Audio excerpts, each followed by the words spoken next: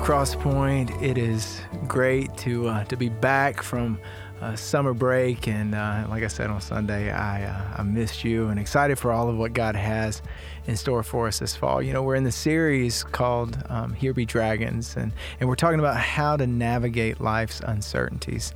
I had an interesting conversation back a few months before the summer. There was a man that came up on a Sunday, and he said, "Why don't you ever tell the story?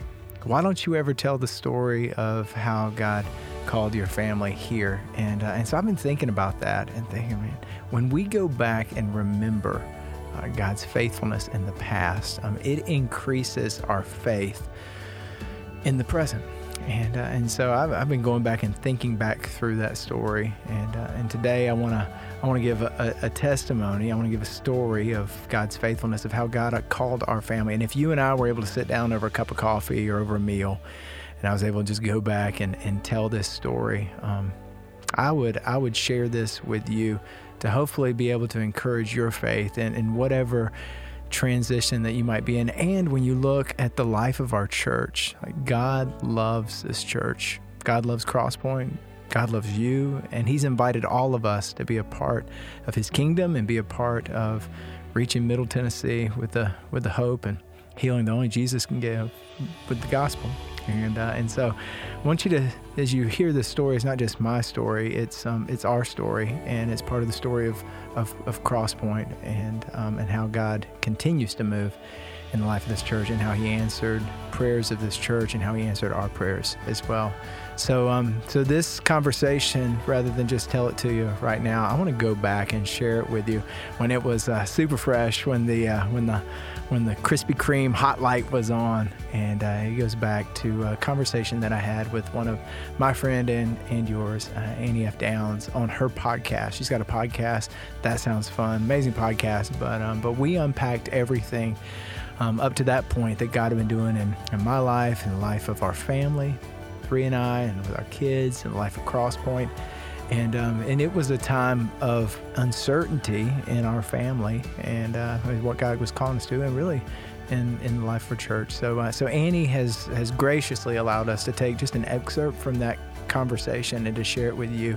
And so I want to encourage you to listen into that now. And then I'm going to come back and we're going to talk through some of the reflections that I'm having about that time now, and what I'm excited for the future of Cross Point.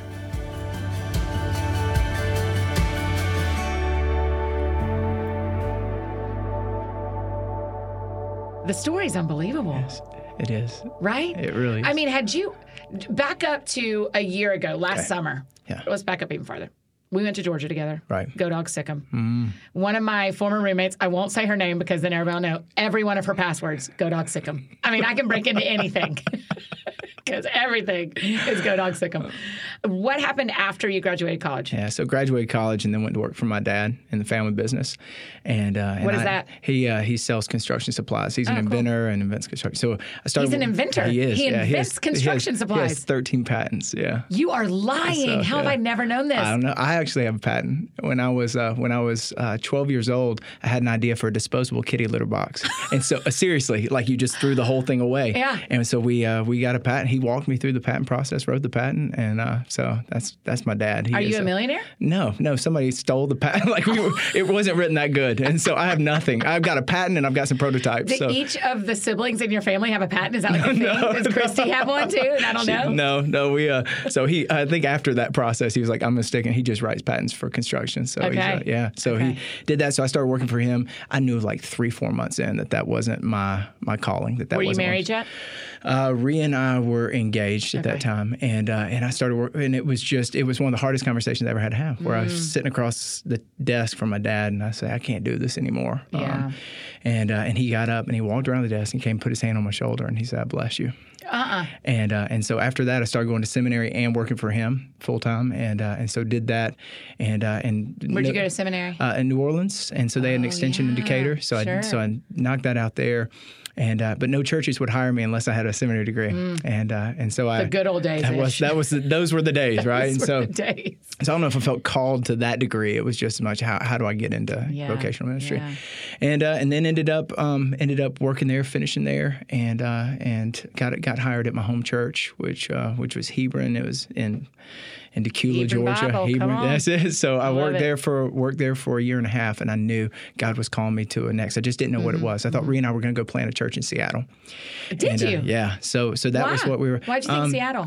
I was drawn to that city, to just kind of the progressive, and also I knew that transitioning from my home church was hard, and it kind of seemed like, well, if I go to Seattle, like that'll go. They can't get mad. Yeah, right. Yeah. I mean, it's kind of a noble, and really started praying through. And I met the senior pastor at 12 Stone, where I was before. Met him at a Starbucks, and I come to find out just casually, or we were just talking. I knew a meeting? I knew who he was. He didn't know who I was, just casually. And he said, if you I told him I'm a church planner, and he said, well, we're looking for a high school pastor. I said, well, I'm not interested. I'm a church planner. You know? He said, well, if you are interested, you should talk to Dan Ryland. And the day before that, I would listen to a John Maxwell tape where he talked about Dan Ryland, who was the executive pastor. And I'm like, that's crazy. And so I was like, well, maybe I need to talk to Dan Ryland. We met at that Starbucks. Crazy deal. Found out, he said, he looked at a picture of my wife and I, and he said, you've lost some weight. I said, yeah. Well, I didn't tell you is that I was 30 days into a 40-day fast. Oh. And so he said later, you look like Gandhi with a smile. So he said, can I say that? I don't know. I just did. Yeah. But he was like, it's like, man, I lost 30 pounds. And he said, he's looking at the picture. He goes, what's the deal? And he said, are you fasting? And now I'm like, what do I say? I'm like, this is, do I lie or do I tell him truth? So I told him the truth. And he said, I'm fasting. He said, what are you fasting for? Saying that God would prepare me to be a daddy. And that he would prepare me to be a husband and a daddy, because I've never done both those things at the same time. And that he would change me or change where I'm at. Yeah. And so this was 14 pregnant? years ago. Yeah, she was pregnant with Raleigh. So Raleigh was our firstborn. And so at that time, I just he said, well, what are the dates of your fast? I said, September 1 to October 10th. And he said, his jaw dropped a little bit. He said, Kevin, the elders and the pastors of our church are fasting and praying September 1 to October 10th. Yeah. And so they were fasting and praying for a high school pastor the same 40 days that I was fasting about those things. So it was at that moment. Like, did you hear me say church planter? Because I meant high school pastor. So it was like God just said, okay. And leaving my home church and going 8 miles down the road. In some ways, it would have been easier to go Seattle than go 8 miles down the road. Yeah. And so got to be a part of an incredible church, 12 Stone, and great leadership. And so was there for 14 years. And I thought, Gwinnett County, grew up, 40 years there. I thought we're going to spend another 40 years here. I mean, I was immersed in in that community so much, and just deep roots, and so that's what led me up to this point. So a year ago, I'm thinking, hey, this is it. This is where we're at. And then I started to sense transition. That's how you got to this point of transition. But I want you to talk about one thing real quick in this, because I think it's so important. People freak out. I freak out. I won't talk about our friends who are listening. I freak out when I think God has told me to go somewhere and the road turns. Yep. When you think Seattle and it's 8 miles down the road. When you think you're at 12 Stone or in that area for the rest of your life and a new path comes. Can you just talk for a minute about... New path being Cross Point, right? Yeah. Okay. And can you just talk for a minute about how can both those things be true? Because I think God can say Seattle, and you go, okay, Seattle, here we go. And then he always meant for you to turn before that, but that was part of the path. Right. So when I think about that call to Seattle, I don't know that it was as much a call to a specific place as it was a surrender to God. I'll go wherever. Right. Because I think sometimes we... At least I know. I want to know. I want to know long term. I want to know what the picture looks like. But it was just more surrender to God. And I think it was a surrender to Seattle in that moment that opened up the opportunity 8 miles down the road. That's right. That's the thing. And so here we are. I've been at 12 Stone for a long time. I had a commitment there that I would be there for a certain amount of time because we built a building, and I didn't. So I made a commitment. This summer was on the end of that commitment. And I didn't know what was going to happen at the end of that commitment. Yeah. I didn't know if the church had plans for me. I didn't know what God's plans were. So really, I'm at a place that when I say transition, it was like, God, what do you want me to do? Yeah. And so I was still thinking that, man, it would be somewhere that I was familiar with. Yeah. I think that happens a lot, too, when people have breakups or lose jobs or change cities where they think, I thought I was going to live in Marietta until I died. And you have to live like that is true until God changes your path. That's right. In order for us to make a difference where we're at, we have to be committed where we're at. If we're constantly looking to the future, we're constantly looking to the next, we miss the now and the moment. And so I look at it was that commitment and that was that faithfulness. And I think God blesses faithfulness. Yeah. And so when I go campus pastor for 10 years, that was the calling then.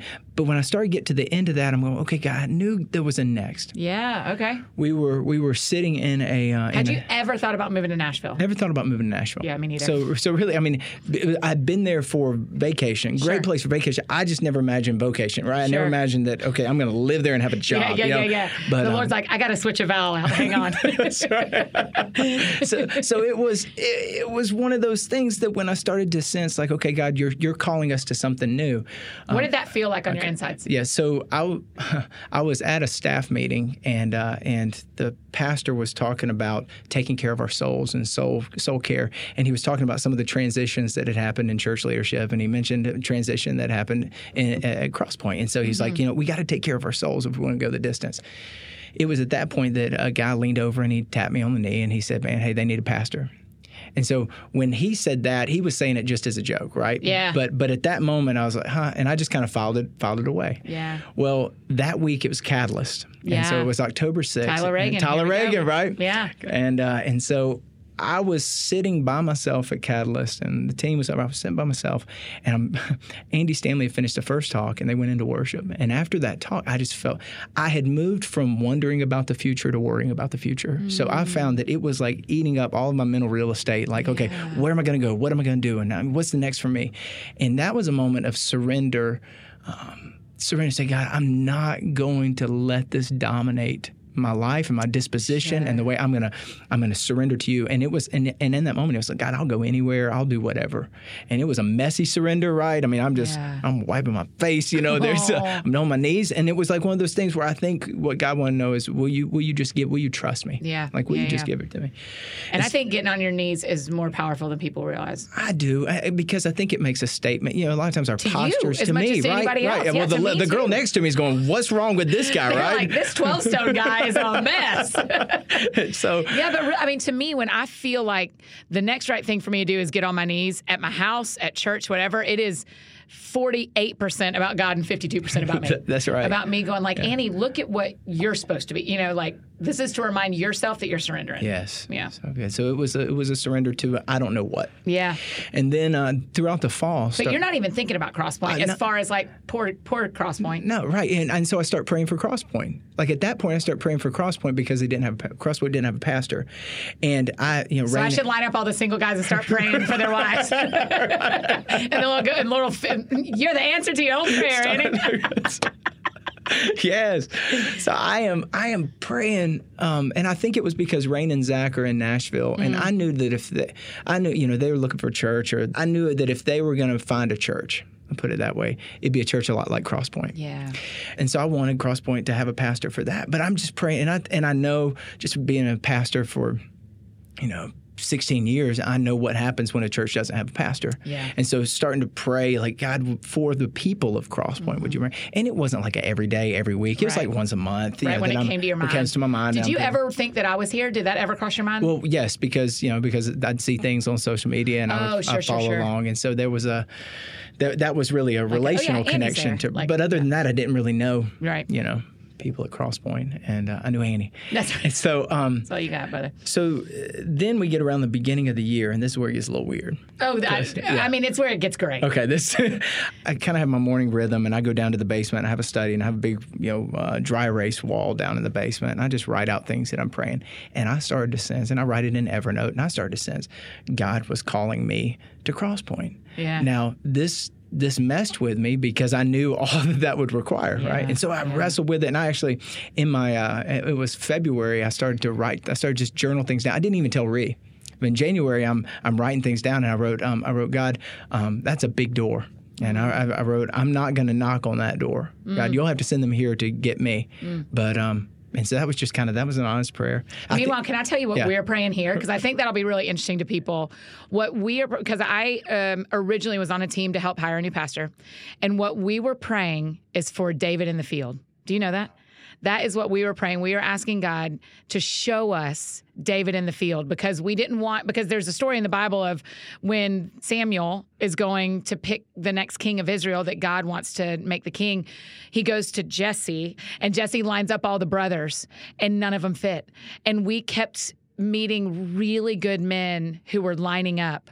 And we kept going, we need David in the field. We need David in the field. So while you're praying for us to find you, we're praying for us to find you too. So crazy. Isn't that crazy? It is, and it just began to grow, that thing inside, like, that compelling sense that I'll go. And I was doing the He Reads Truth Lent study. Yeah. Right? Leading into Easter. And we were going through Isaiah, and it got to Isaiah, our people know a lot Isaiah about 6, right? Isaiah. And so Isaiah 6 was, "Here I am, send me." And so I wrote in my journal that day, I wrote, "God, here I am, send me." I said, I don't know if I could do that Crosspoint job. But God, you know if I could do that job. And I don't know if I have what it takes, but God, you know if I have what it takes. And so if you believe I have what it takes, then have them come get me. Yeah. Here I am, send me. And so that was in my journal, right? But the crazy, Aren't you glad you wrote all this down? Because people would never believe never, you. But I spelled Crosspoint wrong. I spelled it with an E. So I had no idea, right? I knew Annie with an E, right? I knew it was there, but I didn't know. Close one. You almost got sent to the wrong place. So at that point, well, then that's so funny that you spelled it wrong. I did spell it wrong, but that's as much as I knew. Yeah, that's just such a great part of the story. If you're like, I don't even know how to spell the place, I just feel called to it. Yeah. I never experienced a service there. Yeah. Actually, the service where you introduced me, that was the first time I'd ever been to Crosspoint on a Sunday, right? Really? Yeah, so I'm in this journey of just carrying this burden. Well, around the middle of March, I tell my wife Ree, and I say, Ree, I feel like God's calling us. I feel like He's calling us to go to Crosspoint. And so we just kind of had conversation about that. But really, her heart was in a place of surrender. And God had been working transition in us for a while. Not that we knew what the next was, but to get us to the place of surrender. Because if it was a year before that, 2 years before that, we were locked in. Yeah, we had our future already mapped out. And again, I want people to hear that is the right way to live. You don't need to live like in any minute God could rip you out of what you're in. You need to be all in where He has you. Relationship, job, church, ministry, city. Be all in and be faithful, and then let Him turn the page. And then at that moment, He, in His tenderness, right? I mean, like a master gardener with their hands down. And then Ree just gave me this picture. She said, "Kevin, God has just lifted us up out of the soil, right? Carefully. He hasn't ripped us up, right? But He works over time, and He gets us to a place of So y'all were there, So we're in that place. Well, March 19th, I had a clip from a teaching that I taught sometime earlier, and it was taught about experience at Chipotle, and the clip started to get some traction on Facebook. Oh yeah, I had a guy. I was on the phone with a pastor in Texas last night. And he said, "Wait, your pastor's a Chipotle guy?" That's right. I said, "Yeah." It's crazy. It's one of those moments where you just taught it and not having any idea. Our social media guy at the church, 12 Stone, took it, posted it up, and it just started to get traction. And I prayed on March 19th. I said, God, if you want to take that video and you want to use that to get somebody's attention there, then do that. Where they would ask me to come and speak. Because you hadn't reached out. I hadn't reached out. You hadn't told anybody except Ree and your tightest people. And there was a conviction that I wasn't to, right? Because that's how I would know, right? Because listen, I've been a pastor for 16 years. I've never been approached about a senior pastor job. Yeah. Right? I've been approached about one or two other jobs. Right. But over the past even 10 years, I haven't even been. So this is completely right? I am out at the pasture, right? Yeah. So, You're tending maybe the in the wilderness, right? Yeah. And so I prayed that on March 19th. On March 20th, I was down the stage on Monday morning, and kind of the Monday ministry hangover. That's listen, I felt it. Right, you got it. I felt it last week. I was like, you guys. So I'm down in the study. It's maybe 9 o'clock, 8 o'clock in the morning, and I get a text from a friend named Zach, and he said, I've got some friends that are at Crosspoint, and they want to talk with you about the senior pastor job. Are you interested? And Oh, and I just played it super cool. Yeah. I said, man, I love where I'm at, love what I'm doing. But, I mean, at that moment, how you didn't launch your phone across the room? I ran upstairs. I ran upstairs and I showed it to Ree. And I was like, she's like getting ready for the day. I'm like, Ree, I'm like a little kid on Christmas morning, except I'm running up the stairs. You know, I'm like, Ree, you got to see this. And it was one of those moments where like, okay, God's moving. Well, so I played off super cool. I said, but if they want to have a conversation, I'm willing to see what God's going to do. Because it was early on that God pressed in, Kevin, you're not supposed to tell them. Don't tell them about the journals. Don't tell them about any of the backstory. Yeah. They have to choose you. Yeah. Right? Because I didn't want to manipulate the process, right? You know, because I'm like, if I tell them if I play the God card, right, then it's like, but if I go, okay, we're just going to trust that if God's in this, they'll choose me too. Well, I had a conversation with one guy on staff. He called me the next day. We started talking, and it was clear. It went from an interview to like an encounter. You know those moments in a phone conversation where you're like, okay, God's where I had a chance to pray for him, and he was just like, man. Yeah, where all of a sudden this friendship or this conversation goes to like, oh, this is about God. And like, he's shown up and has something for us here. Yeah. He does. You could just sense God's presence in the call. And not even about the job necessarily. No, it was about this pastor, and his life. And so, okay. So at any point did you start going, this may fall apart? This may not work? No, you knew it. I know. Yeah. I knew. Yeah, I knew. And so when he said, hey, we would like to meet with you in Chattanooga with our search team, would you be interested? I said, yeah. Which they then kicked me off of. Did they really? Understandably. So I'm meeting with the search team minus Annie. No, I'm just kidding. They kicked me off before that. Well, so I'm at a restaurant up in Chattanooga with them. Oh, that Wednesday before I went up, I had a conversation at 12 Stone about a future opportunity there. And so the day that I'm going up to meet with Chattanooga, I hear an opportunity, and it was, I called Ree after I found out about that opportunity. I said, Ree, do I need to even go and meet with the people in Chattanooga? Yeah. Because like this is a dream job, right? Dream church, dream location. Family, dream location, dream family situation. My brother's building a house next door to me, and so I'm going. Yes, I did not know that. Your brother's literally building the house next door. Yeah, to the house. Yes, you don't. Don't own anymore, but crazy things. So. He actually wasn't able to build the house, but he didn't tell me that he wasn't able to build the house until I told him that I'd accepted the job at Crosspoint. He said, I didn't want to tell you, but the soil testings didn't come back. And I was like, well, I didn't want to tell you, but I'm moving to Nashville. So but it was like all these things God wanted to say, will you trust me? Yeah. Are you willing to choose what I have for you more than this dream that you already had? Will you trust me with a new dream?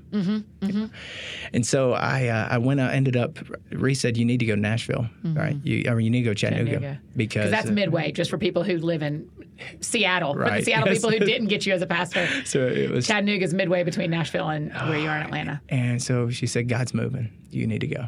And so I went up there, had a conversation with them. It was just clear from the conversation we need to keep taking next steps. Well, they said, let's put it on hold till after Easter. And so that was like maybe wait 2 weeks. Yeah. Well, after Easter, that Sunday at like 8 o'clock, like right after Easter services, they call. Right. So 8 I'm like, p.m. Yeah, I'm like, they showed their hand. Yeah.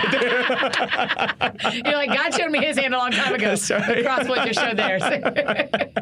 So they said, can you come up here and meet? And what were those 2 weeks like for you though? Because you say 2 weeks real casually, and that's like 15 days. Well, I ran a marathon, right? Well, sure you did. I ran a marathon, right? And right after I met with them, and then I had spring break, and so those were the 2 weeks. So a lot of time to process. Were you just asking God? Yeah. Were you? I mean, you're sitting down to pray, and you're going, God, I know I'm not going to hear anything till Easter, but this is right. Or God, prepare me for what's happening. Like, what are you saying? I'm playing games with the kids. I'm like, would you rather move to Orlando or Nashville? They're like, Nashville. I'm like, would you rather move to Seattle or Nashville? They're like, Nashville. I mean, like, they didn't see it then, but I'm planting seeds because I just knew. And so Rhea and I that's when we began to dream toward Nashville. Yeah. And even though you hadn't gotten the yes. I had already gotten it. You had, I know. Yeah. Here's the thing. Even if Crosspoint didn't choose me, I knew that I was being faithful to what God had called me to do. And this doesn't happen with every decision. It's like this didn't happen when we were trying to find a house. I mean, God provided, but it's rare that things are this clear. But when they are, yeah, they really are. They really are. Yeah. So, and I really believe that there's something super spiritual. I mean, when it is the fall, we buy sweaters and jackets for the winter.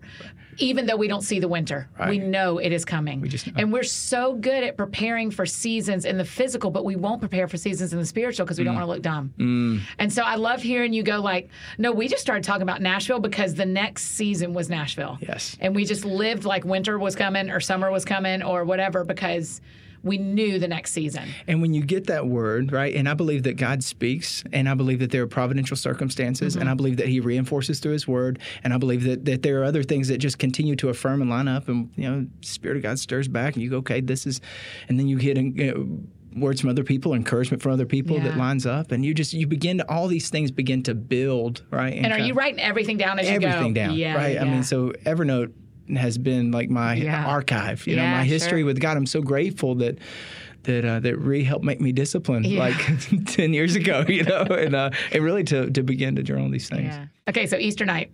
Somebody so they say, hey, can you come meet? Can you tell me who calls you? Matt Warren. Matt Warren, what a hero. Our campus pastor currently for the Nashville campus. So he calls and says, can you come out to Nashville? Well, at this point, I'm like, yeah, but we look at our next 3 weeks. We didn't have any time except that week, a Tuesday and a Wednesday. Well, it just so happened that everything aligned so that their board and so that the elders just happened to be in town. So was able to come up and meet that Tuesday and Wednesday, meet with everybody. And even in those conversations, you sense connection, right? It felt like family, and for Ree in her conversations and for both of us with some of the other. Because they met with Ree as well, which is great. They did. I think all churches do that, but I still highly respect it. That if anybody's coming on staff and they have a spouse, everybody should be talked to. And I had a moment where they're asking Ree questions where she's answering their questions with just a sense of boldness and courage, and where I'm just like, that's my girl. I mean, it was like it was as if God's hand on this whole thing. I was able to see her in a new light, in a new giftings and callings, right, coming together. And so that was special for both of us. Well, here's the cool thing happened. We were when we were driving up, she was like, you know what, I would love to meet if I got a chance in Nashville to meet Rachel and Amanda from She Reads Truth, because that's been such a big part of her journey. Yeah. She's like, I'd love to just tell them thank you. Well, one of our meetings just happened to be at Pinewood Social, this cool place, like with a bowling alley and like with a breakfast shop, just super cool place. We go in, and as we're walking together, we walk by a table, and she goes, there was Amanda and Rachel sitting at the table. and I was like, you better go over there, right? Serious. You better the go. Lord put them in here. She did. Yeah. And so here's what I'd say. It was just even the little things like that that God did just to give glimmers and reflections of, okay, my hand is in this for both of us. But there is a moment where y'all had to say, hey, God, I'd love to see Amanda and Rachel. Right. Hey, God, so I think sometimes I think that these little glimmers that I want are stupid. And then the Lord goes, or you could just ask me. And if I can do it, I can do it. Yeah. If there's not traffic, I can get them there. Right? And so she had to say that to God, and she had to say that to you. She had to have a person that she went, I'm willing to say this little bit tiny crazy thing out loud. What are the chances that at the same time, on the same day, in the same restaurant, 35 miles from their office, y'all would be? Yes. And I think for those things, if it matters to us, it matters to God. I think those are just those like sticky note moments that God just goes, I have you. Yeah. And so we had enough of those when we met up here. We drove back. We're like, okay, but they still had to choose us. They said, hey, we want to interview a couple more people just for due process, right? Yeah. Were you dying? No. Here's what I said. Jeez, you're so much more faithful than me. I was like, interview everybody. I was like, have all the conversations. So I was like, because I really wanted them to know what you knew, to know what I knew, and to choose me. So I didn't want to manipulate the process at all, because I needed to know that they were choosing me, right? Yeah. And so we ended up, some crazy stuff happened. So on Easter weekend, on that Saturday. I like that you're acting like now's when the crazy stuff starts. Like the rest of the story is super normal for everybody. So on Easter weekend, my dad pulls our family, because we have to do brunch. Like as a pastor, you have to do brunch on Saturday. Sure. Yeah. And so we get everybody together. You had 94 services on Sunday. We did. Yeah. And my dad said, hey, I want to show you a painting. And so my dad pulls this painting out and shows us a painting. He said, back in November, I had a dream 3 nights in a row. And my dad's an engineer. This is like my dad. An inventor, if you will. Inventor, yeah. You know the bridge down in Atlanta that goes ba-dum, ba-dum, ba-dum. Oh, right? yeah. That's the bridge that my dad was the project manager for back in the 80s. So so every time, I don't know if it's good that it goes ba-dum, ba-dum, ba-dum, but it may be broken, right? That was actually the bridge, the Peapod Bridge that burned down, right? One of those sections. My dad did that. My dad didn't burn it down. That wasn't my dad. No, my dad did that. My dad built the bridge. We have that recorded. So my dad's this engineer, but he had this dream 3 nights in a row, and he has this dream painted from an artist friend of our family, and he's showing it to the family, and he's like, "Let me walk you through the dream." And down in the bottom corner, I wish I could, put it up for you, but he had there were 12 stones, and then there was a bridge that wasn't finished, and then he said he and my mom walked across that bridge, left the 12 stones, walked across the bridge, and they were walking up these stairs to this huge temple-looking structure. He said there was an ark. Like the Noah Ark, and then there was a cross. And he said that I ran up to them and with tearful, kind of weeping goodbye, I said, I got to go. Yeah. And I ran down to a baptismal and started baptizing people. He said there was rain coming down over the baptismal. And he said, I had the same dream. He said, I've never had a dream 3 nights in a row. Right. I've never had a dream 3 nights in a row. Have you? No, never. No, I never have either. This is back in November before any of this happened. Right. And it's a tearful goodbye. He said, I ran back down that baptismal. Well, the crazy thing, he shows us this painting. And the baptismal, when I look at the baptismal in the painting, it's this wooden baptismal, right? Blue inside, wooden on the outside, kind of distressed wood.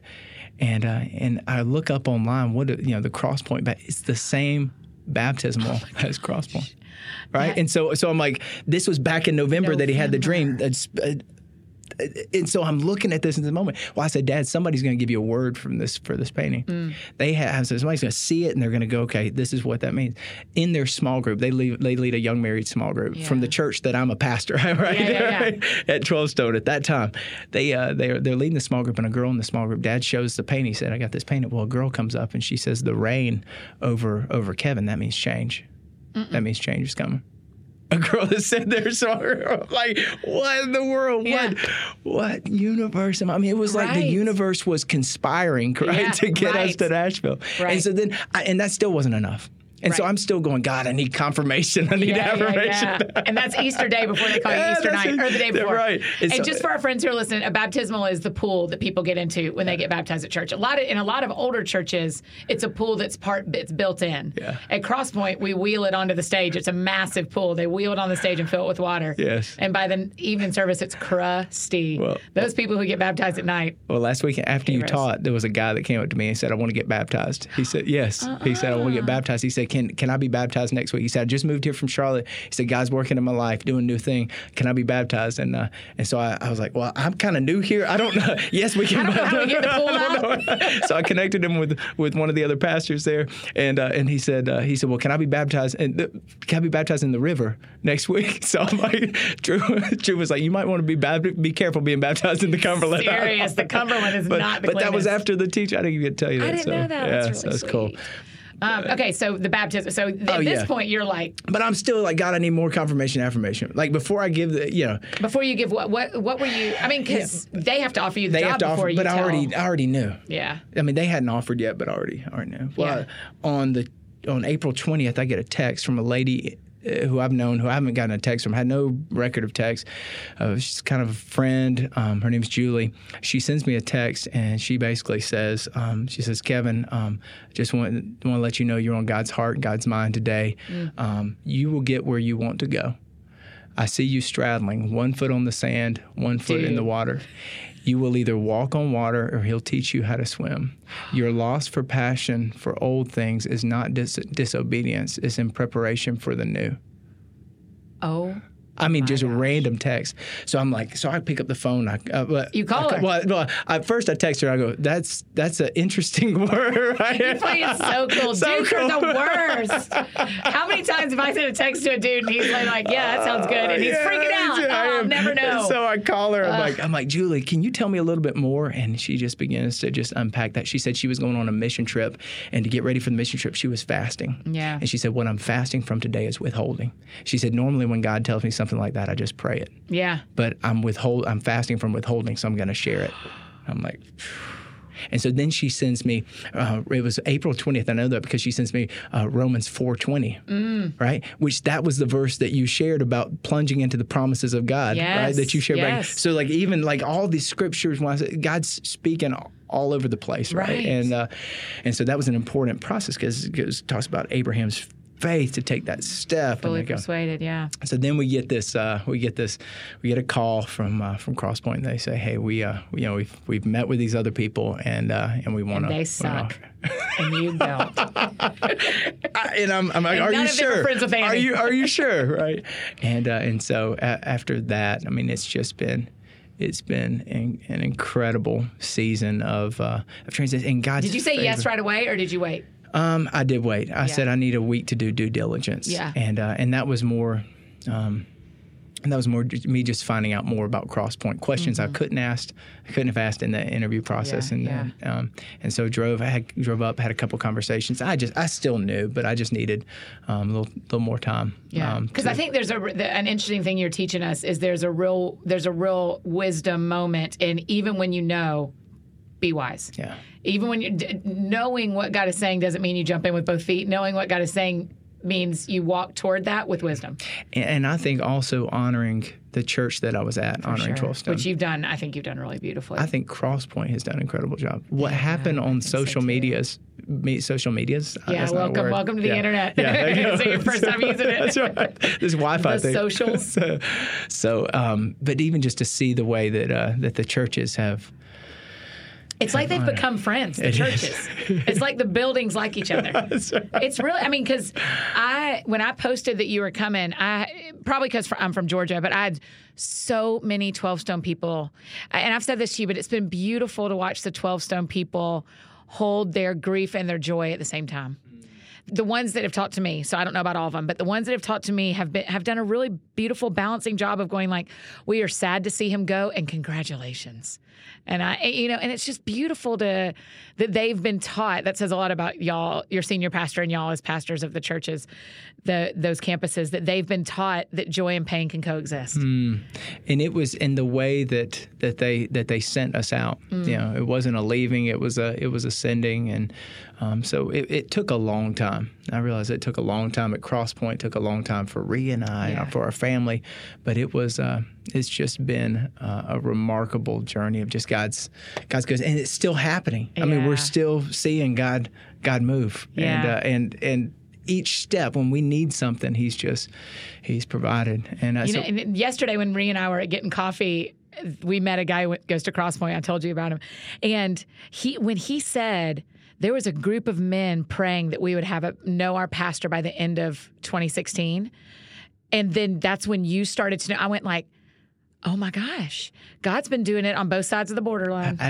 I had a girl come up to me on Sunday after service. She came up after the last service and she said, Kevin, she said, my name's Erica. And she said, and she was like shaking. And so I'm like, okay, she's nervous. She said, my mom goes to 12 Stone. I used to go to 12 Stone. I've been here 2 years. And when we knew we needed a pastor here, we both started praying that you would come here as pastor. No. She said, I've written you a letter and I've written Rhea a letter. And I think she was shaking because she thought, I caused all this. Like, I'm really sorry. This is right. Yeah. So we thought it was our prayers. It was Erica's prayers. Erica and her mama. Erica, I'd like to thank Erica and her mama for working this out. So that it's been things like that God has just continued to, He's been so kind and continued to affirm, because this is big for us. I mean, because I think I know you're really humble about this and quiet about this, but you need to talk about the loss. Yeah. Because y'all are giving up everything. Yeah. Yeah, I mean, to have both sets of grandparents, 5 miles from the house, they go over and we would have family dinner, family lunch on Sundays at my in-laws' house. 18 cousins all together, and that was every single Sunday. My wife has a twin sister, Zoe, so an identical twin, and they are together every single day. Mm-hmm. And they work out together every day, and I'm like, Rhea's the hero. I mean, so to leave her twin where they've never done life apart ever. Yeah. I mean, they're 40 years old and they've never done life apart, and so I see the sacrifices that she's making, and it inspires me. And we know there's going to be hard days, and we know there's going to be challenges, but I believe that that God's grace that we've seen, I don't think it has to stop. Yeah. And maybe I'm just an eternal optimist, but I don't think it has to stop. I think we can walk in the Spirit, and that we can continue to have eyes to see what God's doing. I mean, like even today, I'm at Smoothie King and I'm getting a smoothie for the boys because I had to wait at the bank for a long time to set up an account, and so I was rewarding myself for purgatory. And so I'm waiting in line. I see this girl in a car in front of us, and she's just weeping, and I just knew, like that moment, like okay. So I go up and I get out of my car. I'm in the drive-thru. Oh my gosh! So I said, "Are you okay?" And she said, "I'm just having a really hard morning." I said, "Can I pray with you?" And she had a cross kind of hanging from her, and so reach over, grab her hand, and we just pray. And even like that moment, it was like, okay, that was a setup, right? God said, "I prepared good works for you in advance. Like I've got you set up. Are you going to take them?" And we prayed, and I said, "Hey, do you have a church home?" She said, "Yeah." And she told me, Torrey Church Bethel. And so I said, "Man, that's great. That's the second time I've heard that church, because I'm inviting everybody across." That's right. That's the second time I've heard that church. It sounds like it's a great church. I hope you have a great day. Get back to the car. And my son Durham, who's 10, he said, "Dad, did the Spirit tell you to go? Go." So he's so cute too. They're both cute. So they're seeing this, and I think there's something about. I'm like, God, I don't want to stop living on mission. Yeah. Right. I dropped off the U-Haul trailer yesterday at Tito's.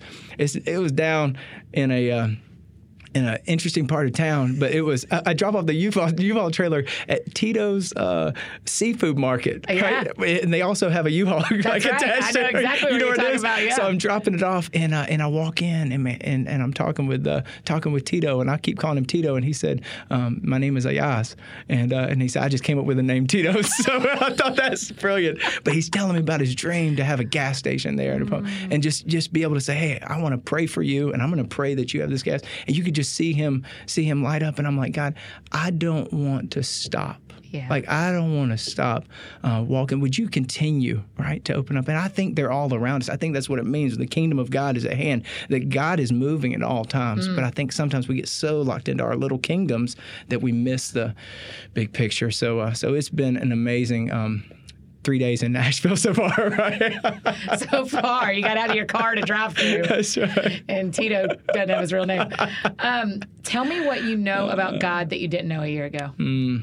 Because, so many of our friends that listen, the beautiful thing about this podcast is a lot of people listen who think the way I think, and a lot of people listen who don't think the way I think. And so I would love to know what you know about a God that is real and that we love that you didn't know a year ago. That prayer is the most effective force on the planet. It is the most powerful and effective force on the planet. I think before I would say that I thought that, but now I know that. Like, I believe that it's the most important thing that we can do.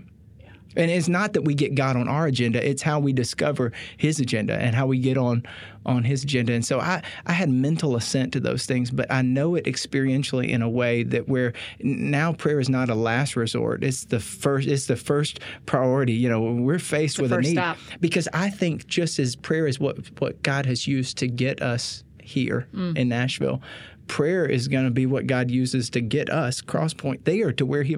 So then you imagine, okay, what if we're all doing that? What if we're all experiencing this life of prayer and following God's lead and praying for other people and seeing those same kind of breakthroughs in all of our lives? Yeah. That's what stirs in me. Yeah. And a guy named Ian Bounds he was from Washington, Georgia. Oh, come on. And Ian Bounds, he wrote the exhaustive books on prayer. And so his writing God's used that in this season to really help me. Can you order them off Amazon? Yeah. You can get the compilation of his. I was going to say, is there one we should order? Is there one that stands out? There's a book called, I believe it's called Treasury of Prayer by Leonard Ravenhill. Okay. That is a compilation of the best parts of Bounds' writings. Yeah. That's exactly how I want to read it. Yeah. You got it. That's right. He whittles it down to 200 pages. Yeah. I have 5 things I'm kind of praying for 40-ish days. And this morning, it fits with what you're saying, because this morning when I was going through it, I just felt like the Lord went like, I'm taking care of this. This is about me getting you ready for these 5 things.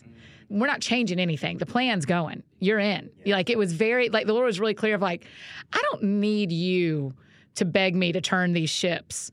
They're turned. You just got to get the sails ready. I need you.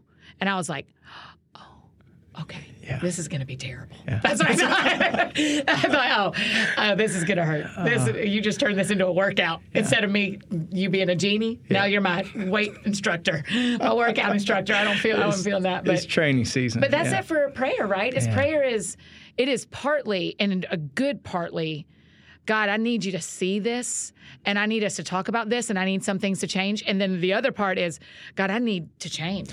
Can we talk a little bit about what prayer looks like for me and what I've learned in this season? Yeah. So I start out with Scripture, because Scripture helps me pray God's word back to Him. And the reality He Reads Truth, or what do you do? Right. You flip it open, and I'll go through He Reads Truth. Reed does She Reads Truth, and I'll do He Reads Truth. And so it gives us a way to have a conversation right throughout the day, or we see something that we're like, and so that's the first. We didn't always do that, and we don't sit across the table and do that together. I mean, while I'm holding her hand. I'm down in the basement, she's upstairs, but then it gives us a common point. Yeah. And then accountability probably, because the dude that I live with is keeping up with if He Reads Truth, I better keep up with She Reads Truth. That's right. Yeah.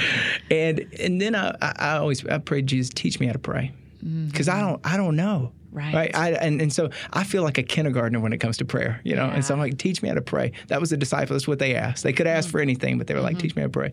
And He's teaching me. He's faithful to teach me, because I'll start out with kind of some gratitude. So I do something called First and 10. Well, I'll write down 10 things that I'm thankful for. Every day? Every day you sit Every down? day. So I go back through the day before. In the morning, I go back through the day before and just make a list of 10. Sometimes I hit 10. Sometimes I hit 7. Sometimes I hit 5, and I'm ready to study, But it helps put me in a position of I don't deserve anything, right? And then it fights when those good things in my life are turned back to praise. It battles against entitlement, and I have this entitlement spirit that if I'm not diligent in fighting against it, I'll think I deserve something. So all those things become, and it can be, man, that was an incredible couple tacos at Bar Taco, right? I mean, something is. It does not take much. It doesn't, but just going, that was a gift, God. And we should always thank God for Bar Taco. That place every day is the business. I love it. Give me a shrimp taco.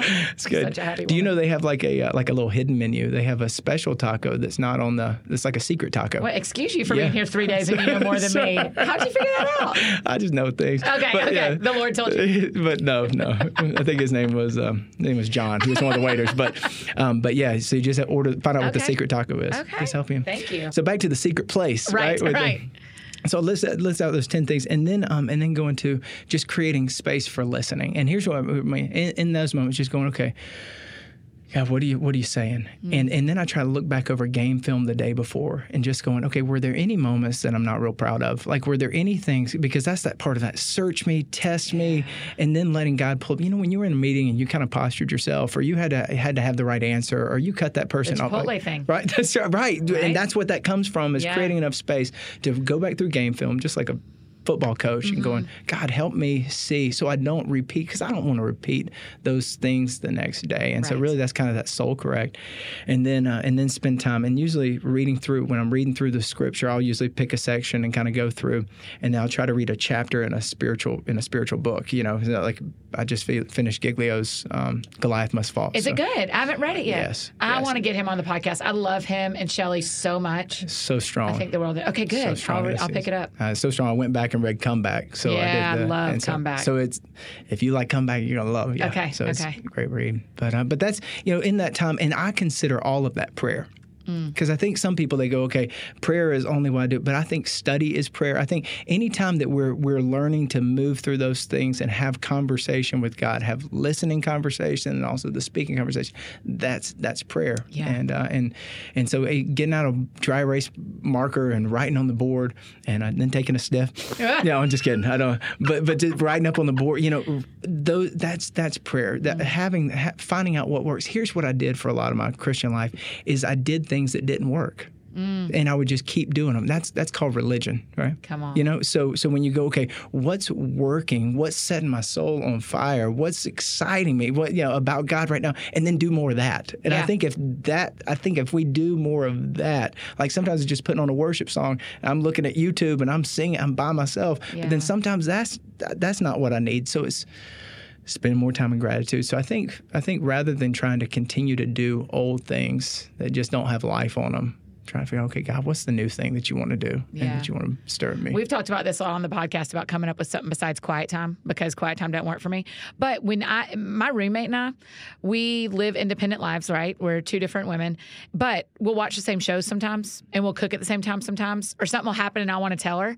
And I think so much of the time, I think quiet time is more like coexisting with God like that. Of you're living in the same place, and so if you're sitting at the same table, you're going to talk about what you just read, or he's going to point something out to me that I didn't see, right? So it's just living together. It's good. Right? And I love that. And I think, for me, I have rhythms built into my day, and some things are just stupid for anybody else, right? Right. But like for me, Give people permission for that. If I have a moment like where I just sense that God like just showed up, and this is going to sound really crazy, but like I was walking with my boy Bolton, my youngest, and we're walking down the road. We parked our car with the U-Haul, back by, and we're walking to the house, and a guy pulls up and he says, "Hey, you're the new pastor at Crosspoint." And I said, "Really?" He said, "Man, I have been praying for you." He said, "I saw you. I thought that was you, and I want to come back." He said, "I'm a college student." He said, "And he said, and man, I just want to know I'm praying for you and for your family." And I was like, that was right when we had pulled up with the U-Haul. Right when we got to town. And Bolton saw it too. And that guy drove off, and I put both my hands in the air, right? And I was like, man, praise God, Bolton. Like, God sees us. That's the other thing I've learned, is that he sees us. Mm-hmm. And it's not just like a disinterested gaze. Like he is so intimately involved, and he sees every moment, and he knows what we need. Yeah. Before we even ask. Yeah. And so it's living with that awareness. And then it's almost like getting down on your knees. It's marking the moment with a posture of saying, God, you see me, God? Because I see you. You drove a college kid down my street. That's right. Yeah. So I mean, that has been, I think you're having an extraordinary experience. I also think any of us could see God this much in our lives if we were looking. We've just been, you, me, your family, our friends, we've just been really intentionally looking for God to do stuff, and he is showing off a little bit. It feels like to me, I'm like, I see you. Right. Okay. That's my weird thing. That's what I always say when something happens like that. I go, okay, I see you, Lord. Yes. I see what you're doing. Yeah. Won't he do it? So that, I don't think that's crazy at all. I think you raise your hands for you, and you raise your hands for God, and you raise your hands for Bolton. Because I think what y'all are teaching your kids in this season is so extraordinary of because they're sacrificing too.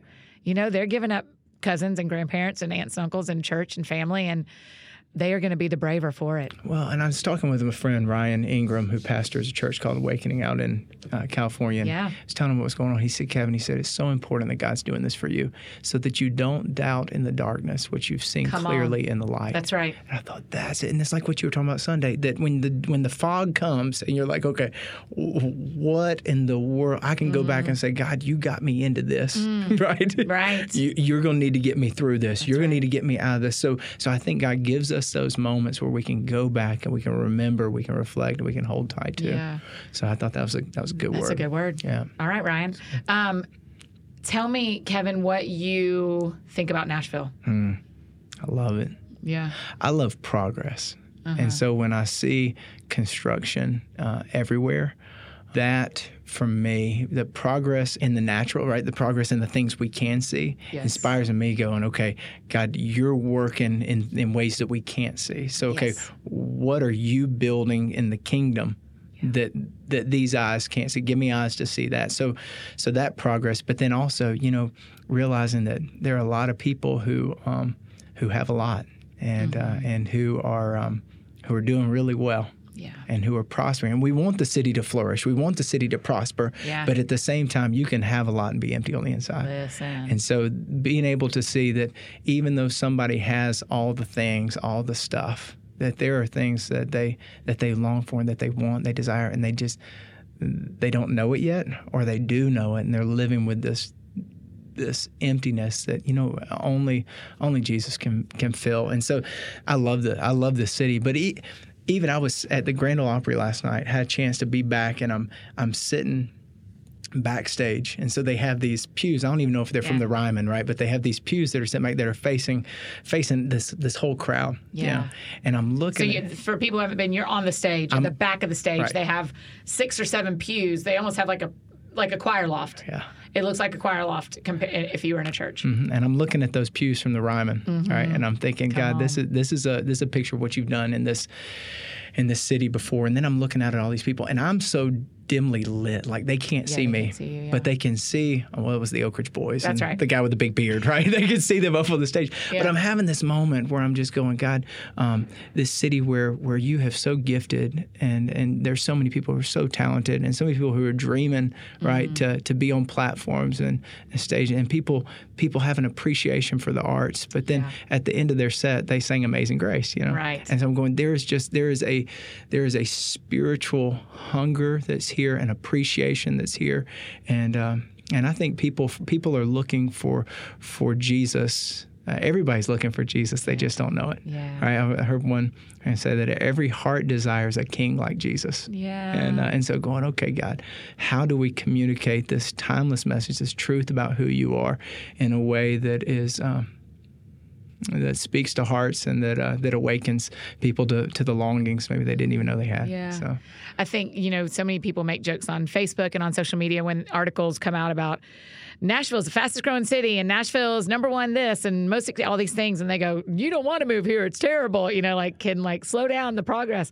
And I hear that because I've been here 9 years and the traffic is significantly different than when I moved here. But I think, the Bible says pray for the prosperity of the city you live in. And every time I see things get bigger, I go, okay, you're showing off here. There's something you're doing here. You're drawing people here. You're cycloning something around. Churches are changing. Churches are coming, churches that planted in basements are showing out with 3 services, right? And churches that started as tiny are taking over these big old churches and blowing up. And it's not a butts and seats kind of count, but it is this place is exporting more than we ever have. This place is growing more than we ever have. And God is going to flourish here too. I believe it. I'm looking at 100,000 college students. Right, in this area. And so that, I tell you what Nashville has taught me about me is that I'm old. Right. I'm the old guy. Yeah. Well, where we live, you are. You can go to Franklin, you'll be the kid. But where the neighborhood we live in, we are. Yeah. So but I had a guy tell me, one of my mentors, he said, Kevin, you're not the Timothy anymore.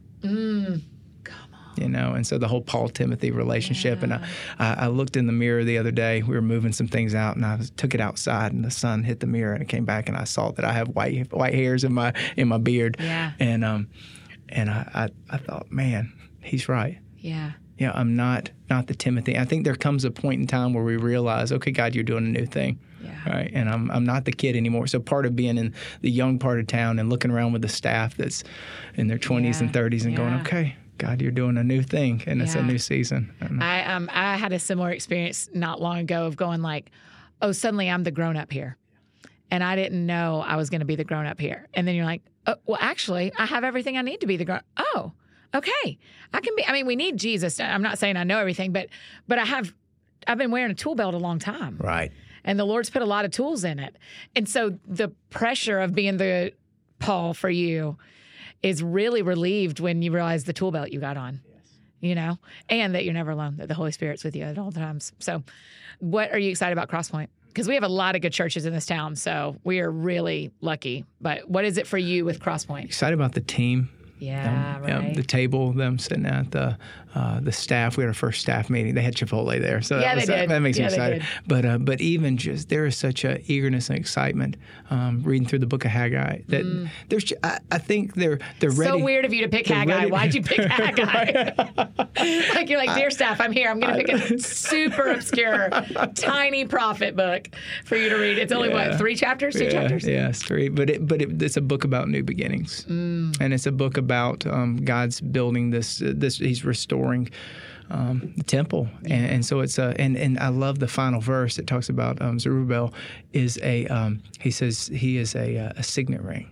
And I love the thought, what he's saying is that whatever you do, whatever you say, there's such a connection where he's like my signet ring, which would be a symbol of authority. He's like, my stamp is on that. And I'm like, God, that's what I want. I want to be like that. I want to be so connected with you that would be that could be said. And I love this team. And so the team, there's an excitement. And I think 9 months, 10 months, was a long time to wait for Crosspoint. But I think what that's built in the season is a season of expectation, of hunger, of desire for the next, to see God move in an incredible way. And a beautiful thing that you didn't know has happened for you is we stopped treating our pastor like our Savior. And we had been doing that. I think I had. I thought, I knew I had a connection with God, but Crosspoint was built around, and now Crosspoint is built and we have a leader. It's different. And it is healthier. Am I allowed to say that? It's my podcast. I'm allowed to say that. It does not dishonor who I love and the pastors that we've had in the past, but there's something about what we learned as a body, that we learned as a body that Jesus was our Savior all along, and we were never left. And we needed to know that. I think you can only know that through tragedy. And you can only know that through a tearing. You can't know that through a leaving. And so we learned that through a tearing, that when you're ripped apart from your leader, you still have a Savior. Yeah. And I think I was surprised. I know there's healing that needs to take place, but I don't think it's going to be a long time healing. Yeah, I think there's a hunger. So I think that healing has moved to hunger, and now it's like, okay, there's a forward leaning posture. Isn't that the truth? When you're in the hospital, there's a point where it turns from my body is healing to my body is hungry. Right? And that's when you're starting to get healthy. And I feel that with you. I feel like our body we haven't left the hospital, but we're hungry. And I think that's really exciting. I think it's going to be fun. So for our friends who are listening that don't live in Nashville, that they go, I'm friends with Annie, I've listened to her podcast, so now I'm friends with Kevin. When Kevin comes to mind, I want to pray. What do you want them to pray? What do you want? I would ask to pray for my kids. Yeah. And pray that they see God in this as much as we have and as much as we do. This has so built our faith. My wife Rhea and I, it's so built our faith. It's built our relationship even more. But I'm like, I want them to have that same experience. And when they think of moving to Nashville, they don't say it's what my mom and dad did. My parents moved us. Yeah. Right. So this is what God did. And then they have their own stories to share. Yeah. Right. Yeah. They're not just sharing our stories, but they're sharing their stories. We need to make sure they're journaling too. When they make new friends at school. Yes. When when all that stuff goes down. When I moved here, I did a sticky note on my laptop, and I listed every friend I made, because I knew what I had left in Atlanta was my people. And so for probably a year, I wrote down every friend I made, because I knew that's what God was giving me. I knew when he asked me to leave my people and my place, that he was going to fill those holes in a different way, not replace those people, but fill the gap in me. And he did. Yeah. He did. And so we got to make sure your kids are writing down their people when they make them. Yeah. And they will. Yeah. Your kids are so fun. I was like dying to stay yesterday when I interrupted lunch. I was like, wait, no, but I want to be friends with them. They are hilarious. They are. And then the girls get here. So y'all get back here in a couple of weeks for good. Yeah, we'll be back here the 30th. Will you be at church that Sunday? Yep, that's It won't Sunday. be a surprise. Yep. Jason Miller and you. That's right. Yep. And, so be here for that. Another thing that you and I have talked about is this is more than we could have dreamed up. Yeah. If you'd have told us when I was a college freshman and hanging out with your little sister, who was my neighbor in the apartments, the next year, we'd be doing this in 20 years in Nashville. How much bigger is our God as a dreamer than I ever thought? He does. And what I love about the story, and what I love about what it says, I think, is that faithfulness, it leads to fruitfulness, like with what God wants. Okay, I can trust you with that. See, we talk about trusting God, but yes, absolutely, that's first. But then it's saying, okay, God, I can trust you. But then God's saying, Annie, I can trust you. Yeah. And Annie, I can trust you with more. Right? And I can trust you. It's that relationship. And yes, we have those moments where we fumble. And yes, we have those moments but we get up. right? And then we Right. continue to pursue him and say, God, and God says, okay, I'll trust you. I'll trust you with more, and I'll trust you with more. And I just want to continue to trust him and continue to be faithful with what he gives. So he says, okay, I can trust you more. And that's what I've seen from your story. And then for us to be here, I think is a culmination. Not that there's anything good in us apart from Christ. Right. Right. I mean, but we know what monsters we are. Right. But Right. but we're saying, God, I'm going to trust you. And God, please give me the grace to live in a way where I'll be faithful and you can trust me more and more. I just keep saying to the Lord, why did you make me go 9 years before Kevin? Why did I have to plow the ground? No, I'm just kidding. I've not been plowing the ground. But I have joked with so many people that you're not Jesus, but I've totally felt like John the Baptist. Be like, you guys, he's coming. I know him. He's coming. Yeah, I'm not Jesus. I'm not John the Baptist. I still got my head so far. So good. I'm not, and I am not, listen, you know me, I'm not living out in the desert. I'm not eating locusts. No, I don't even camp, so don't worry. Well, I cannot put words around how thrilled I am you're here. I know you know it, but I think for our city, for my life, I mean, selfishly, I cannot believe my pastor is someone that I've trusted since I was 18 years old. And then to know that that Tom Tanner, right, and the impact and so I would say this, that what we experienced God do at the University of Georgia Wesley Foundation, and seeing God move in a way that was bigger than what we can imagine there. Right. You know, I think that being in our veins here. Yes. And so I think being able to believe God for more. Right. And to be able to, I don't want it to be said of my life, Kevin, you dreamed too small and you prayed too small. Right. And it's okay, God. Yeah. And I think that goes back to the primary influences in both of our lives, Tom. Yeah. Tyler last week on the podcast talked about Melissa's dream. And that has just for some reason, that just keeps coming up in conversation, probably because you moving here and your buddy David Walters coming with you last week to church, but just going like, man, there are people on this planet who are more influential than this planet will ever know. And it will not be until we get to heaven and God goes, hey, everybody, come look at this. This is everybody. Tom and Melissa Tanner impacted. And we'll just be a sea of people. And you and I will be holding the doors for the people who've been living in countries without air conditioning. I'll be cutting their grass. I will be out there cutting the grass. You and me both. I'm like, I love my job and I'm grateful to serve the Lord. It isn't hard compared to what some of our friends are doing. No. This is not hard. I will hold their doors and make them sandwiches. And we have friends and contemporaries that are doing incredibly sacrificial things for the gospel. But you are too, Kevin. I mean, you really have. You and Ree have done an incredibly sacrificial thing for the gospel. And our city just ain't even ready.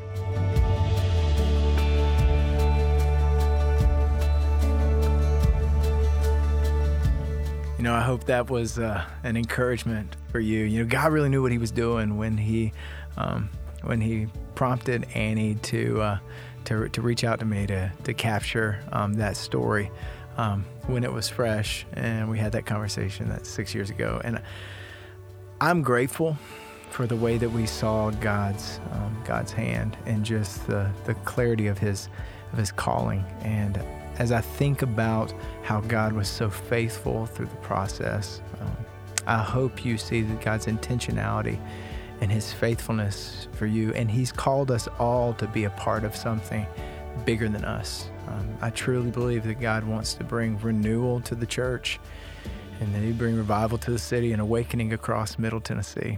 And that there would be this nameless, faceless move of God where we would be so focused on Jesus and so about helping other people encounter the life of Christ. And with that, it's all of us bringing our little stories and offering up our little stories to his bigger story, our lives for his glory, that we would know him more and that we would give our lives to help other people know him as well.